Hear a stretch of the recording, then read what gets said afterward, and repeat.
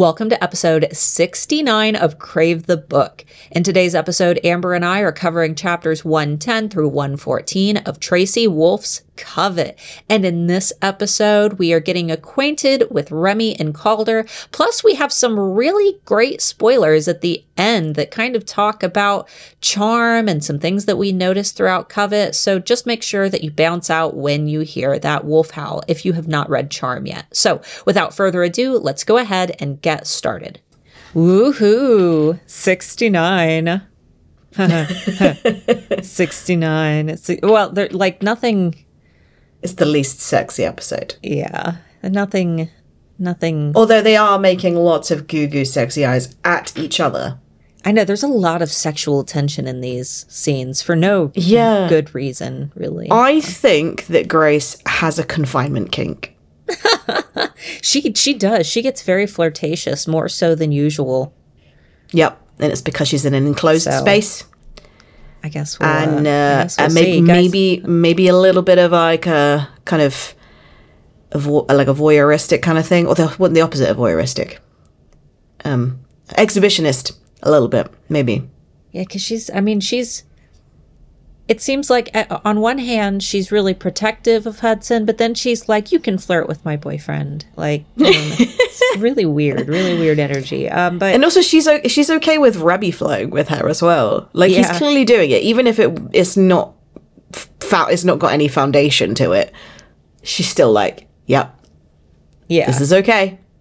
Yeah, this is perfectly acceptable because Remy has something that we want, so. Yep. She's using flirting as a tool, except for with Hudson. Yeah. But because in that scenario, he is the tool. Yeah.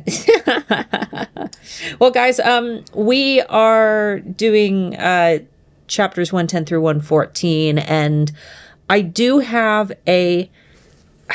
it's not even so much as a charm spoiler as it is an Easter egg type thing, but I have a feeling that the conversations that Amber and I have afterwards are going to kind of go into charm spoilers. So just make sure that you listen out for that wolf howl. And when you hear that, if you don't want to have charm spoiled for you, if you haven't had a chance to read it, you might want to bounce out. Same with court. We definitely have some court spoilers as well, so just listen for the howl. But last we left off, Grace and Hudson and Flint were taken to the prison, and they met Remy and Calder, and they're just kind of hanging out in the cell getting acquainted. So we still our big question last episode was, how the heck did Nuri know Remy's name to know to tell Flint to go find Remy? And it's like the question's proposed like 3 times during these chapters, and we still don't get answers. Yeah, I mean, how did Flint even know that Remy was a prisoner? Because the first thing that I would have thought was like, oh, maybe he's like a nice guard. Right. Or he's maybe the chef. Or like the infirmary guy, like there's always an out through the prison with the infirmary. Always. Did Flint say? Did he say we want to see Remy, or we want to be bunk with him? Huh? They said bunk with him. Like they said, we're going to allocate you a cell, and he went with Remy. Oh, I don't know. That's. Like, it was a hell of an assumption. I mean, it proved right. Very odd. But knowing me, I would have cocked up and alluded to the fact I didn't know who Remy was by going, is he my god? Or something. Right. Like, I want to talk to Remy, and then not, like, just let them fill in the blanks. Only give them an inch. Yeah. But I know Flint, like, full on just dives off that deep end and goes, yep, no, this is the hill I'm dying on. Remy must be a prisoner. Yeah, and then again, Grace is like, how did Nuri know to mention Remy? She said that we know that a dragon got out by using one of the flowers. But then, like, it never gets brought back up. No. And even in this, the first chapter of this episode that we're doing, he gets told that Flint's mum is the Dragon Queen and that she was the one who told him to go find Remy. And he just goes, Yeah. He, like, completely skims over that and, like, avoids the subject altogether. And then I'm like, so he doesn't care? Or maybe he purposefully was avoiding the subject. Maybe. I have a feeling this sounds like one of those things that Tracy, like, jotted down in her little notebook and that we're going to get in the spin-off series. Well, like, so when you're writing a book, there's, like, loose ends and red herrings, specifically so that you can kind of answer them later if you don't necessarily have the answer yet. Also, plot holes. Is it a plot hole or is it a big dark hole that ends in a huge plot twist? We don't know. Yeah, I've got like a Trello board and it's just titled Unanswered Questions for my book. That way my first book is published, but I posed a bunch of questions in it that I never answered. And now I'm having to make sure that I'm keeping those in consideration as I'm writing the second book. Yeah. So, yeah. So maybe we will get more because, you know, sometimes when I'm reading, I'm like, oh, this wasn't thought out very well. But I just had an instance of something in Covet that doesn't get answered till Charm that Tracy had to have been aware of all the way back when she was writing Covet. So I will be sharing that when we get to the spoiler section. But it just kind of goes to show that, you know, we might get our answer to this way later. So Grace is really trying to, like, you know, get information, and Hudson's like, yeah, well, can we speed this, like, process up? Is that, you know, because Remy's basically he's saying, impatient. Yeah. This is day one of Infinity and he's already bored. But few minutes. They've only been in there. They're already like, what's the plan? Like, surely, if you've just arrived in a prison and you've just met a guy that's apparently going to be your savior to getting out, wouldn't you be wanting to also know the lay of the prison? Because if your escape is specifically linked to one person, what if that one person fails? You still need to know how to get out without that one person having all of the cards. Yeah, day one for me would be getting in there, asking them if do you have a piece of paper? Like, do you have paper and a pen? A map?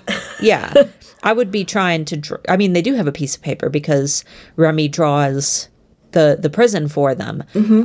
So I would, but not because they asked. No, he just does it on his own. He's the only one who's using his head here. I would be taking notes, planning, trying to... I want to know the rules as well. Like, so do we get searched? Like, you say that we're going to need a whole lot of money. Where do we get this money from? You say that we need money. How do we get money? Do you have money? It's like trying to learn how to play Dungeons and Dragons. It's like... they just arrived and then they're like, okay, cool, how do we get out? And like, that's a bit preemptive. Yeah. Oh, yeah. Especially for these two people who have, I mean, especially with Remy, he's been there his whole life. He's like, you think you're just going to walk out? Like, you think you're just going to... You're special? Yeah. Okay. Yeah, he's like, oh, so you're going to be the two people in existence that are able to break the unbreakable seal. Sure. Yeah. And then Hudson's like, not think. Well, we are. We know. Full of confidence there, mate. Yeah. No wonder Remy didn't like him. Yeah, but then he also does like Grace for the same reasons that he dislikes Hudson, with like the overconfidence, the get stuff done, matter of fact. Maybe it's different coming from a woman. Yeah. I don't know.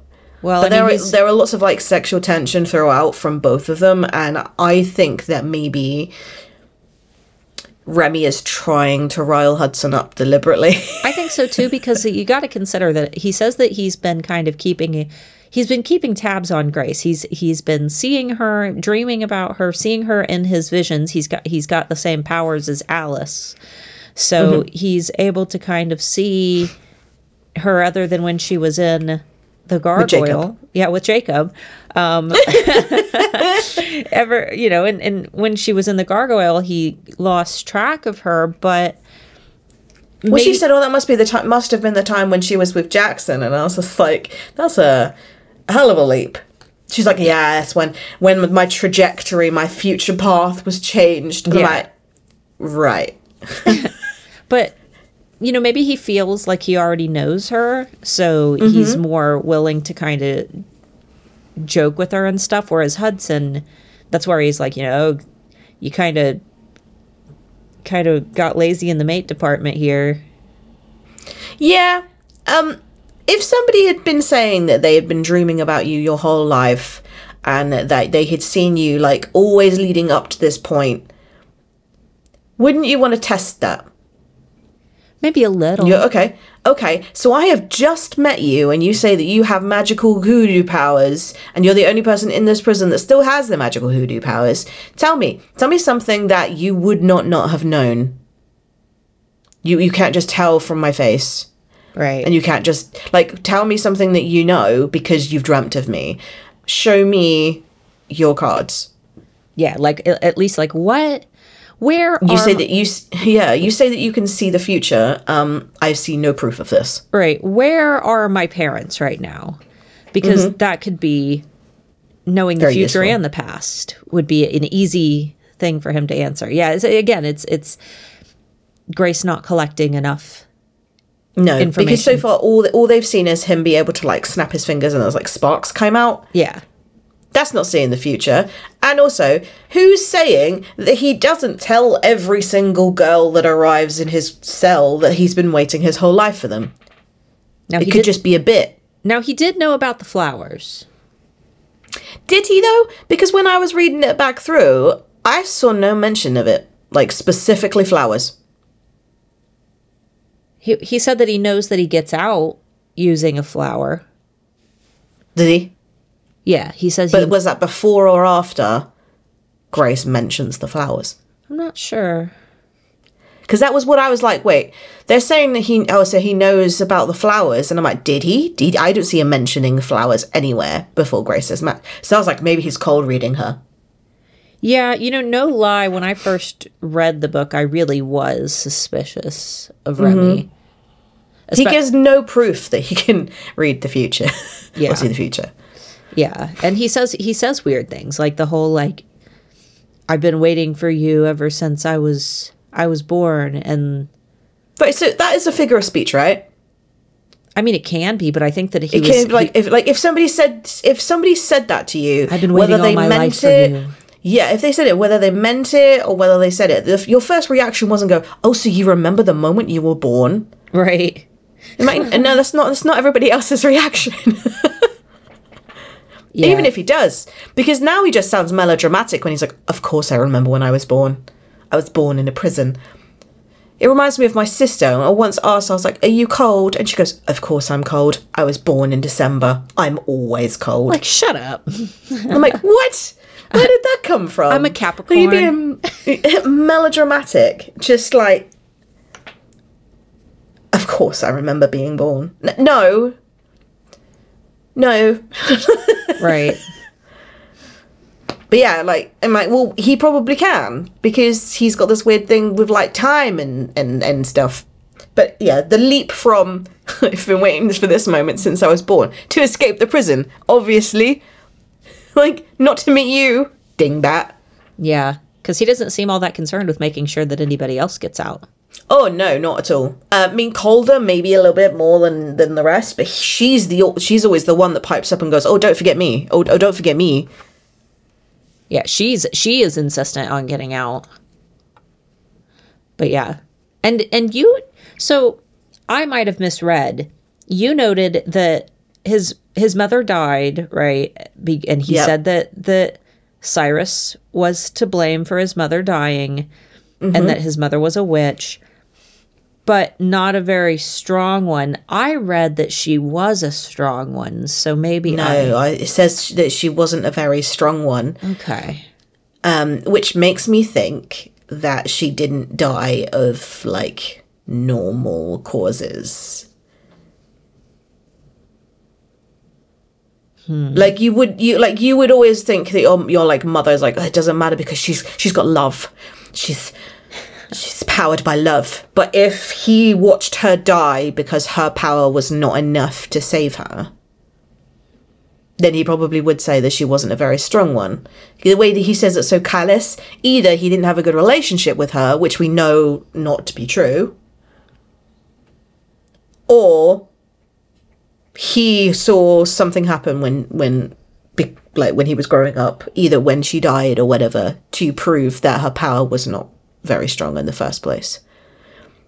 Right. It's not like Harry Potter, where it's like, oh yeah, your mother's dead. Yeah, well, she must not been very good then. Yeah. It's like, wow, her dueling was rubbish. And then he also kind of speaks a bit more about his dad, who he doesn't even know, than his mother, who was with him for the first 5 years of his life. So we're okay. Yeah. Well, we can't say too much about the spoiler, but no. But he says that he left him with the gift of being able to see the future. It's starting to unravel. So I'm like, okay, so maybe his dad is a lot more powerful than his mother, and that's why he's got his dad's traits and not his mum's traits. Okay. So it is starting to kind of lean in the direction of our theory, which we can talk more about with the spoilers. But now that rereading it, there's a lot of things starting to unfold. So okay. Yeah. Oh, and the other thing is that dragons lose their dragon. Vampires don't lose their vampireness. So Hudson's still drinking his blood. He probably still couldn't go out in the daylight. But he still has all of his vampire strength, right? Does he have his strength, or does he just have his fangs? I don't know.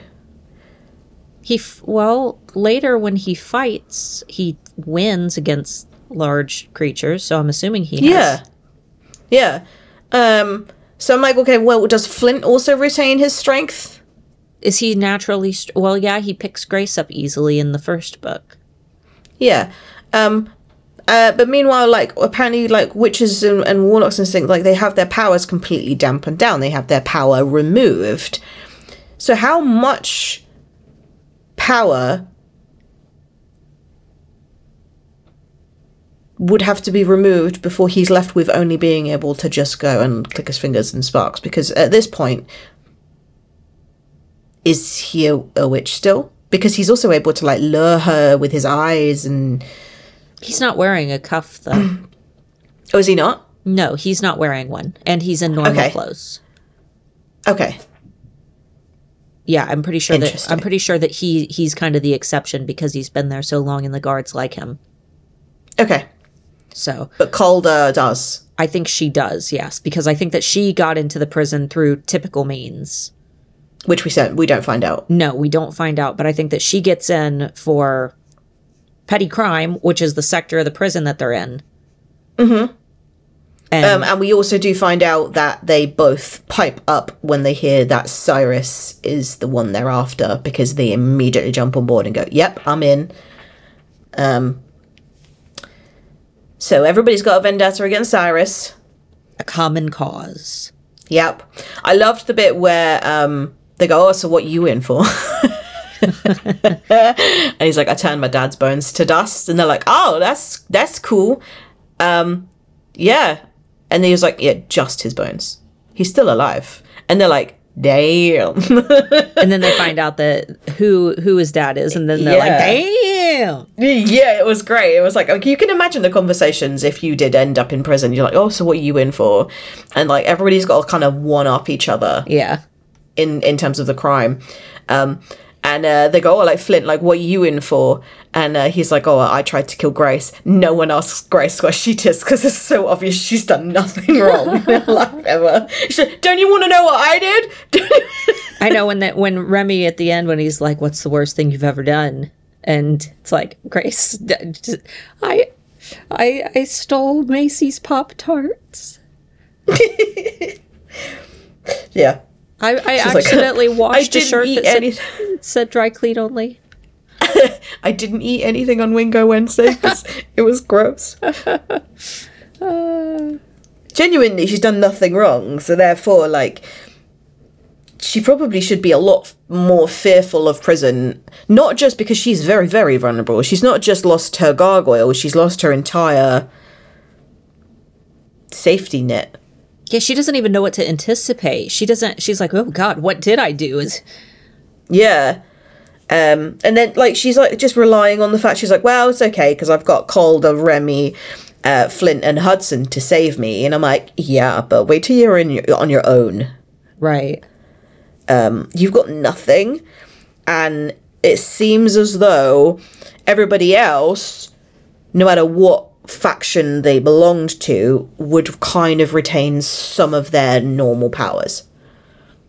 Like strength. Yeah, she has absolutely nothing. Yeah. And I was like, oh, and also she's a woman, because it's a prison.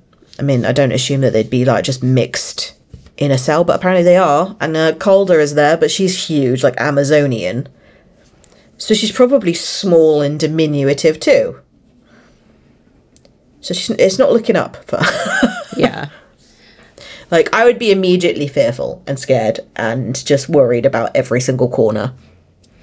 And, like, the way that they're like, oh, yeah, so the bathroom's over there in the shadowy bit. And I'm like, nope. I'm holding it. I'm holding it for the rest of my prison sentence. I'm not going in the shadowy corner. Here's a little hole where our food comes out. Oh, we're lucky today. It's mashed potatoes. And what was it, chicken? Yeah. Chicken and mashed potatoes. And you're like, if that's the best day, I'm really concerned. I'm imagining, I like chicken.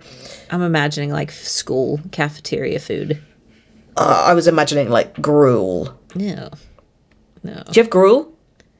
I mean, there's nowhere to just acquire gruel. No, I know. Where does it come from? I'm assuming shop. Gruel could be used to define any manner of slop fed to someone you don't care about.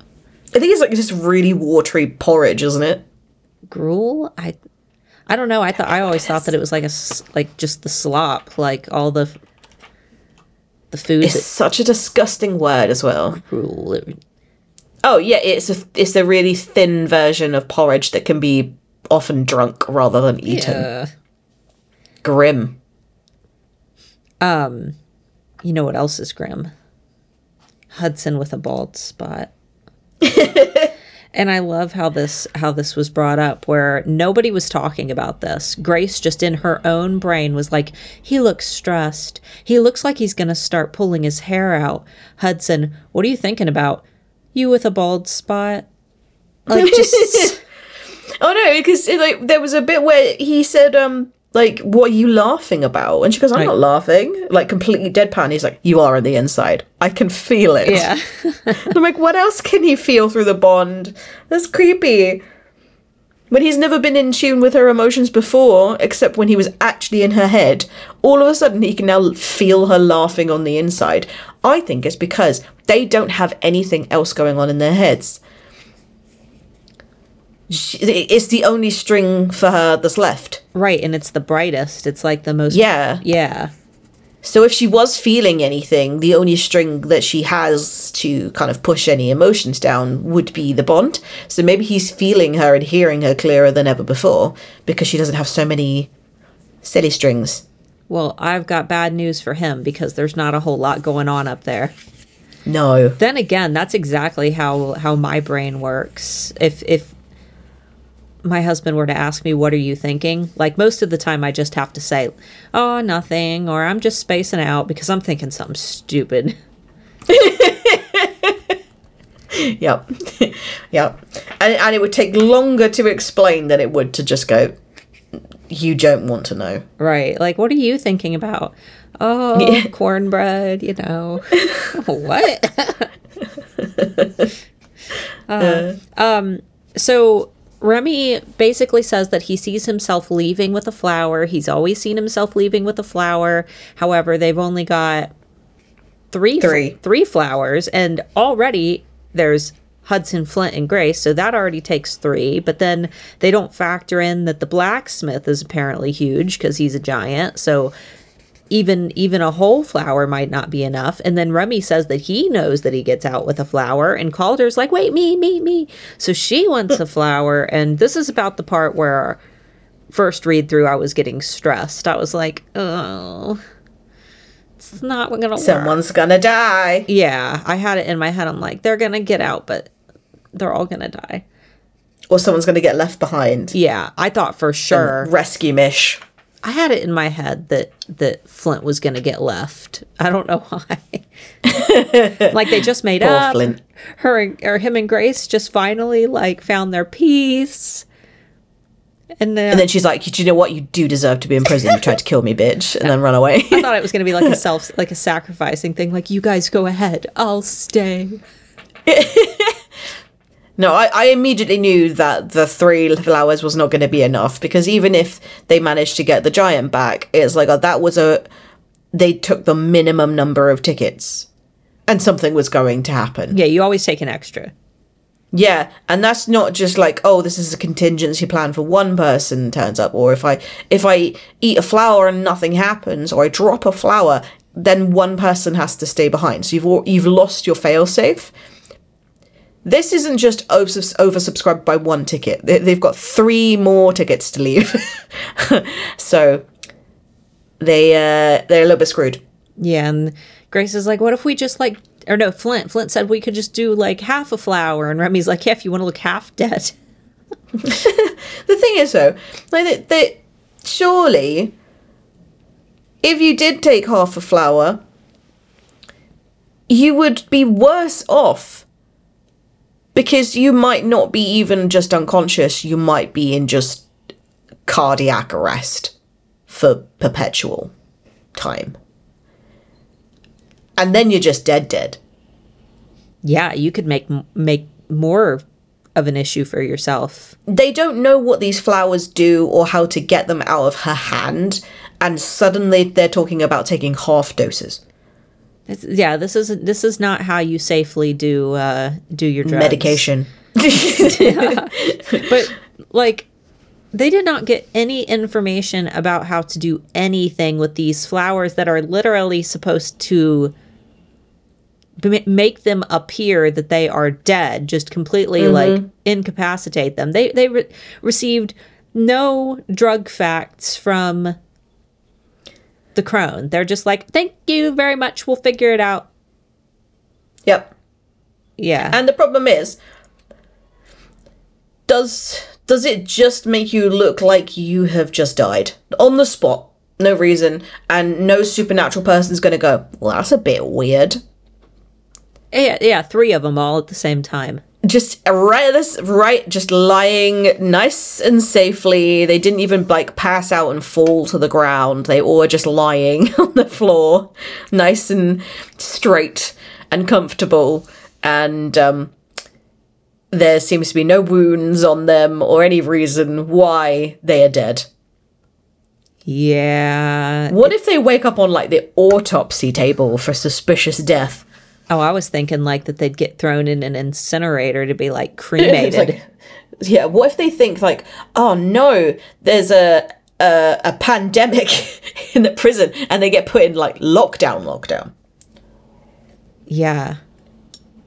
They get put in one of those body bags and are chucked on a heap. Right, they're just assuming that the prison, that they're just going to drag him out into a field and leave him. Like, oh, like. Yeah. I don't know. It's a strange plan. Yeah. And I would have had many, many more questions than they did. Well, they're not we've gathered that they're not the best at collecting information before executing very, very death-defying plans. They're only 18. I was even more cautious than I am now when I was 18, I dare say. Like, so here's this drug, it looks like a flower, and it's going to make you look like you're dead. Can I get a little more information? How long is the high? Am I actually dead? Is it like a roofie? Can I still hear? Like, like, am I actually technically dead? And then, like, 18 hours later, I will suddenly wake up. Will there be a hangover? Is there an antidote? Like, what if somebody takes it by accident? What if somebody's... Do I, like... What about previous medications? If I'm already on current medications, can I still take these? They didn't ask anything.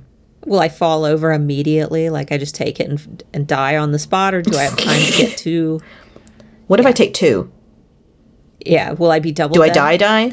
Will I be double died, or will it just prolong the 18-hour high? No, you take 3 of them. That way it reverses it. You can't... 3? Yeah, you Okay. You can't triple die. So you die, and then you die, but then you just die again. And then once I've taken the flower, how long do I have before I die? You just die immediately. You just fall over. That's not how drugs work. You just crumple. I don't think I've ever seen an immediate acting drug. I don't think that there... It has to pass through your system. It has to either reach your bloodstream or your brain. I'm sure that there's at least one drug out there that is just immediate. Like, nope, your body just nopes out. No, just nopes out. Yeah. Like, even heroin is not immediate. No, that's gotta take a little trip through the heart, doesn't it? Yeah. I mean, it's fast. Like, your pulse, it will send your entire blood system through your entire body in, like, a pump. Yes, the blood system. Shut up. Yeah, shut up. But, yeah, like, I would want these questions. Like, if this is a flower, it's a magical flower, and I put it in my mouth, am I, like, falling to the ground, like, then and there? Or do I have a couple of seconds to make myself comfortable? Do I chew it? Do I swallow it whole? At that point, I don't think my questions for that would care. I wouldn't care about that. Like, do I take it with dinner? Yeah, maybe it only works on an empty stomach. Anyway. We have all the questions. Yeah.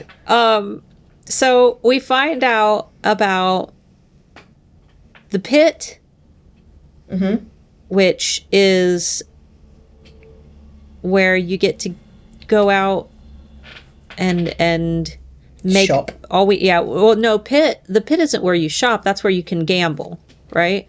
Oh. Yeah, that's the pit. I don't remember. The East Wing is where they are, right? Or is it their West Wing? I can't remember.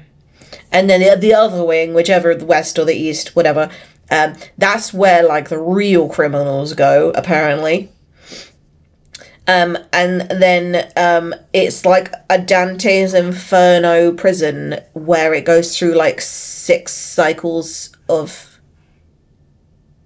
torture. And then it's a lottery at the end, and you get to go to a thing called the pit. Yay! Yeah, where you can potentially make money. Mm-hmm. And then there's the chamber, which is like your Russian roulette. And if you land on chamber, you get torture, but it's not a pain torture. And at this point, they're just like not giving Grace Hudson and Flint any details about what type of torture it is, other than they're also not giving them any kind of hope. No, they're literally like making it out to be the worst thing that they could possibly go through. Yeah, and then Remy ends on, he tells them that it will make them go through the worst thing that they've ever done over and over again. And then he asks them, what's the worst thing you've ever done? So for Flint, obviously, I would assume that was trying to kill Grace. Yep. For Hudson, that was trying to kill the maid vampires. The maid vampires. However, or the new vampires, whatever they were. However, his punishment didn't fit the crime. We won't go into the details in case anybody hasn't read that, but I don't feel that his punishment fit what he actually did. In fact, it was worse. The thing is, the way that Remy described it was that you don't just have one. It will go through every single crime that you've ever done, making sure that you've atoned for all of them. So that might have been the first one, and because he was so sure that he had done the right thing, maybe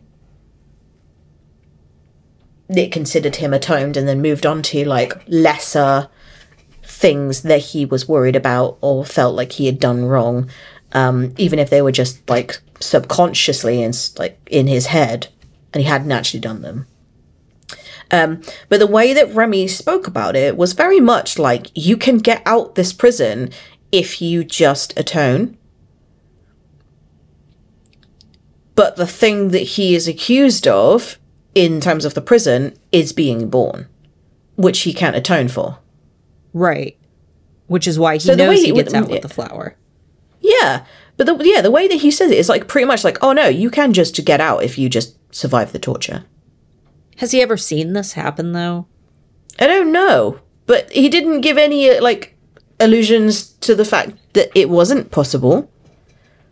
Right. So maybe he also just believes that they're all just going to get out by forgiving themselves and for recognizing what they've done. Okay. So here's the question. What's the worst thing you've ever done? What would you have to relive over and over again? Full disclosure. The day that I left my sister with my family.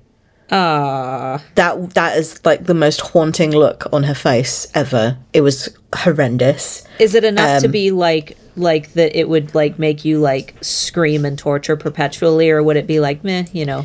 I think if anything it would play what happened after I left and what she was left in. So not just the like you left her, it was a why didn't you take her with you? Right. So it will probably do all of that. Kind of that's not really psychological damage. That was a save yourself situation though. That wasn't necessarily did something. That's you're judging yourself on that, but that doesn't but that's the point, isn't it? Yeah, yes. It picks what you think is the worst thing that you've ever done. Because like imagine if you go there and then all of a sudden you're like, when you were 3 you lied, and you're like, what? Right, I don't remember. I don't remember that. Yeah. God, I don't think that I've ever. What is he barking at? I don't know. I don't know what I could. Okay. So last week. Was it that recent? Last week. It's embarrassing. I don't even want to tell the listeners because everybody's going to think I'm a terrible person. Last week I was at a store. And I came out of the store into, you know, like how they have like the sliding doors, but then there's like the area in between, like the 2 sets of sliding doors where like the shopping carts and shit are. Okay, so I was leaving a store and there was a lady and she flagged me down and was waving her arms all around and she was holding out a clipboard. And I read it and it was like American Foundation for Deaf something or other. And I realized she was deaf. I don't know sign language. But she was holding this thing, you know, I went, oh, you know, of course. And I signed her what I thought was a petition until I saw it said donation amount. And I have no cash on me. So I'm like trying to communicate to her that I'll go back into the store and get cash back, which I don't know sign language. So I'm just pointing at the register. And anyway, I go back in the store. I grab a garden. You do realize that they wouldn't have put somebody there with a clipboard if they couldn't lip read. I was, but she didn't seem to understand. Oh, okay. She wasn't supposed to be there. She was, the store didn't know that she was there. So she's the crime. Oh, well, yes, it's her fault. No, but so I go in and I grab a garden gnome and I go to the register and most, you know, it takes me like 20 minutes to get through this stupid line. And I get to the register. Do you now have a garden gnome because you had to get cash back, so you now have a garden gnome you didn't want? Well, it gets worse. Okay. That's the worst thing I ever did wasn't getting money for this lady. So I go to the cashier after waiting like 20 minutes and they don't do cash back. So now I have to buy this stupid gnome that I didn't want and go out and then try to communicate to this lady. So I use the notepad on my phone and I write with my stylus that I'm going to go next door because it's like a shopping complex and try to get cash back next door, which she doesn't look like she understands, even though I've written it in my notepad. So I point next door and she blows me a kiss and I'm like, okay, she understands. So I go next door. They don't do cash back. I go the next door over. They don't do cash back. I go to the next door over. They don't do cash back. And they tell me that none of the stores in the complex do cash back. So I sneak through the dark parking lot, hiding behind vehicles, get into my car and leave. Nah, that's not the worst thing you've ever done. That makes that was a crime of inconvenience. I felt so bad. No, I would have too. I would have too. Because everybody was leaving her though. Everybody was like, no, not even reading it, not realizing that she was deaf, and I just left her there. She might still you'll pay it. But you'll pay it forward, though. You are the kind of person that the next time you see someone and you do have cash, you'd donate. I will, but I would go, if I went to the chamber, it would just be an endless loop of me trying to communicate to this woman by making kissing gestures. Kissing noses and going, my best friend is a deaf dog.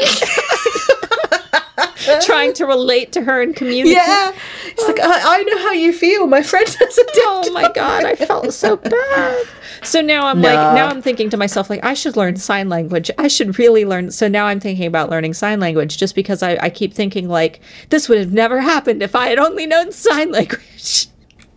But you could also just go to the website of American Deaf, whatever the charity is called, and make an online donation. Yeah, but she was standing out there waiting for me, and I just left. I ran away. She wasn't waiting for you. She was waiting for anyone.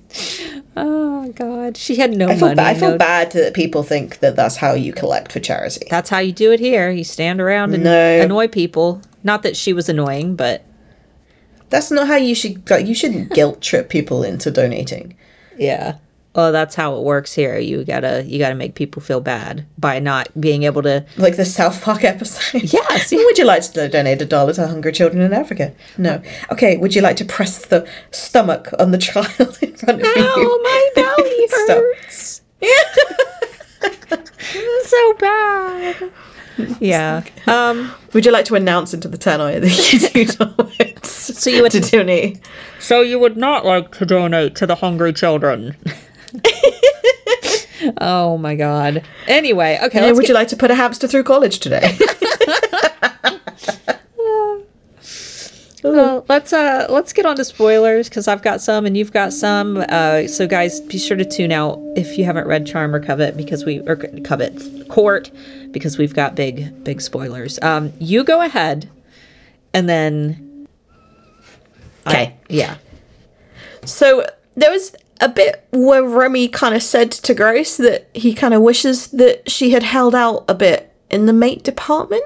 Yeah. So they're not siblings as we at one point predicted, because that would be real weird. And it makes me kind of think that he had another future path for her that he had seen. Huh. And if she hadn't have chosen Hudson, she would have been mated to someone else. And if we think about it, Cyrus would have definitely planned when he was going to take Grace, when they were at the ceremony, he was going to take Grace to his home in London, and I don't think he was. He was going to send her to the prison. He was going to send her to the prison.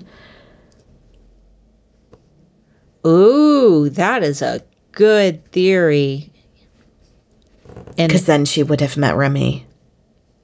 Yeah, before she challenged for inclusion on the circle. Mm-hmm. Because at that point, the bond with Jackson was fake, and Hudson wasn't tangible. He wasn't a physical person to be able to have created the bond.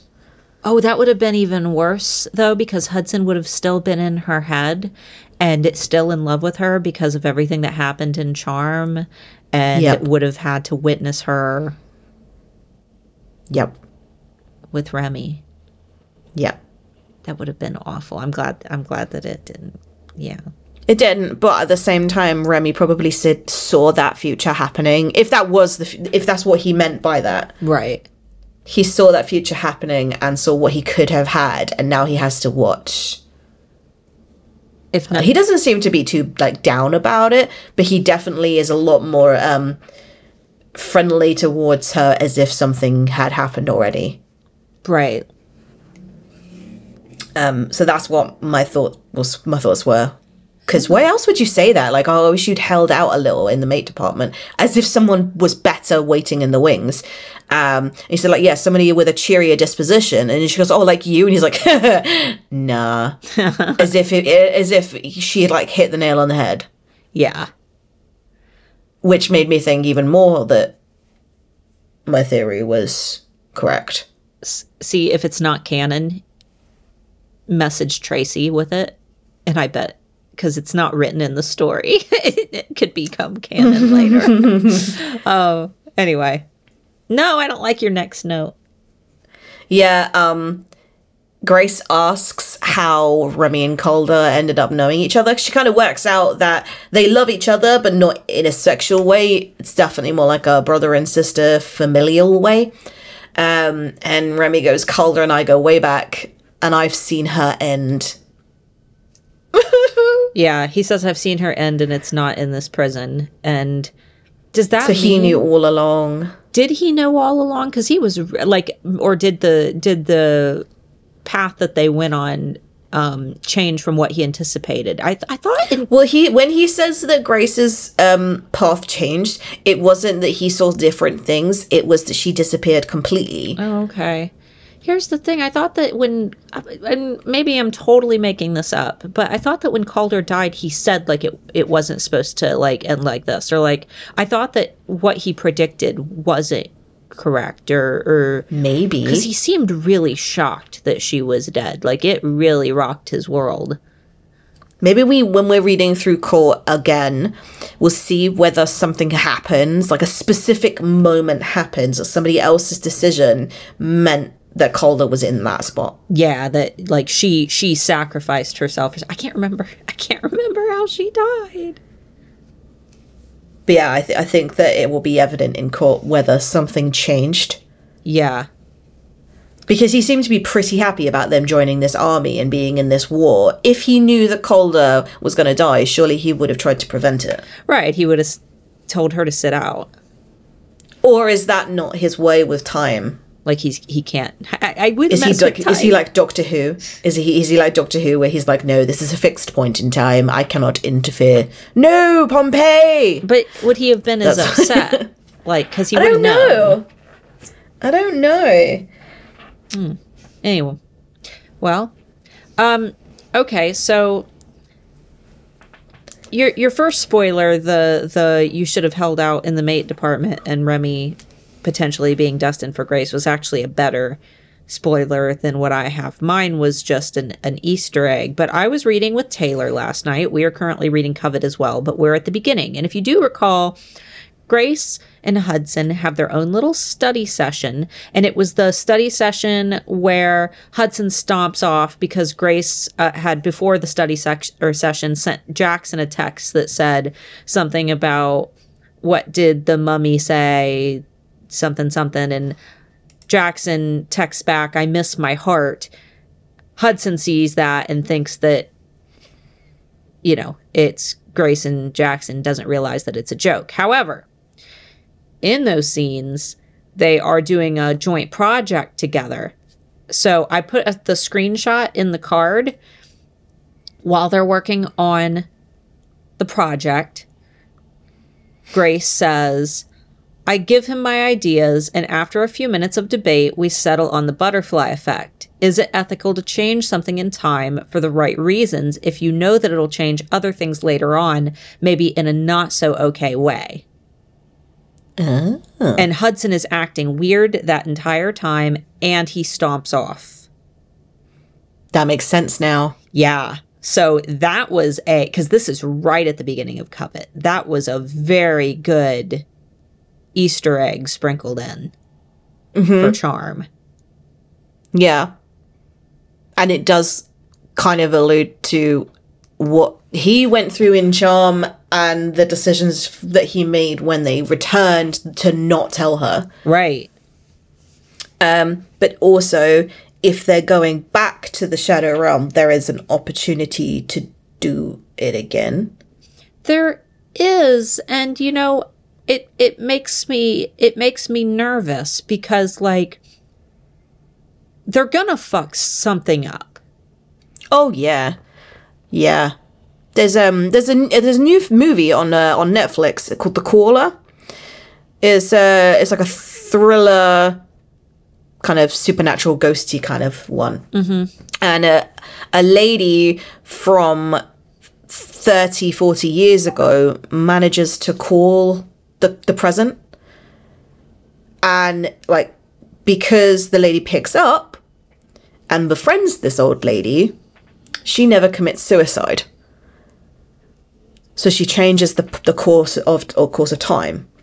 And this lady can then affect things because she's the one in the past. So she can change things, and then 30 years later, the main character is seeing it, like, in the present. And there are things and people that she remembers, but when she wakes up, they're gone. They completely just disappeared. They never existed. They never had a child. Like, there's a wall where there wasn't a wall before. And, like, stories change. And she was like, can you imagine being the only person who thinks that something happened and knows that you met someone, and everyone else in the world doesn't know who you're talking about? Yeah. And that scares me. Like, coming back from the Shadow Realm, and all of a sudden, for some reason, Makai doesn't exist. that kind of big deal moment. Right. Grace's... or like, they get back out and, I never had a brother. What are you on about? You know what I'm really hoping is it isn't like everybody said, like, you know, oh, maybe Xavier will be able to be brought back. Like, nah. Grace's parents never died. Oh. No, I think sometimes death is needed in books, and yes. That sounds really callous and cold, but it makes you fear for your loved ones in the book, because otherwise, why would you care? Yeah. If you have no reason to fear their lives, then why do you keep reading? As an author, I can understand, like, okay, so I can't give any spoilers because, you know, we do have listeners who have read my book and some who have said that they're going to. But my book, The Channel, which you can buy on all platforms, there's a character who dies. If you finish the book, you know who it is. And I personally was quite attached to this character. And I was fuming. I thought about bringing this character back, not in a physical sense, but almost like a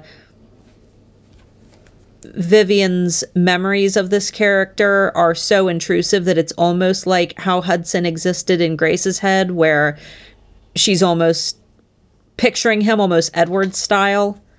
But then I thought about it and I'm like, no, that's a cop-out. That's me projecting my desire to keep this character, when in reality this character died for a very, very specific reason, and I need to stay the course. Just because I miss this character, it just means that I need to make better, make more characters that I love just as much.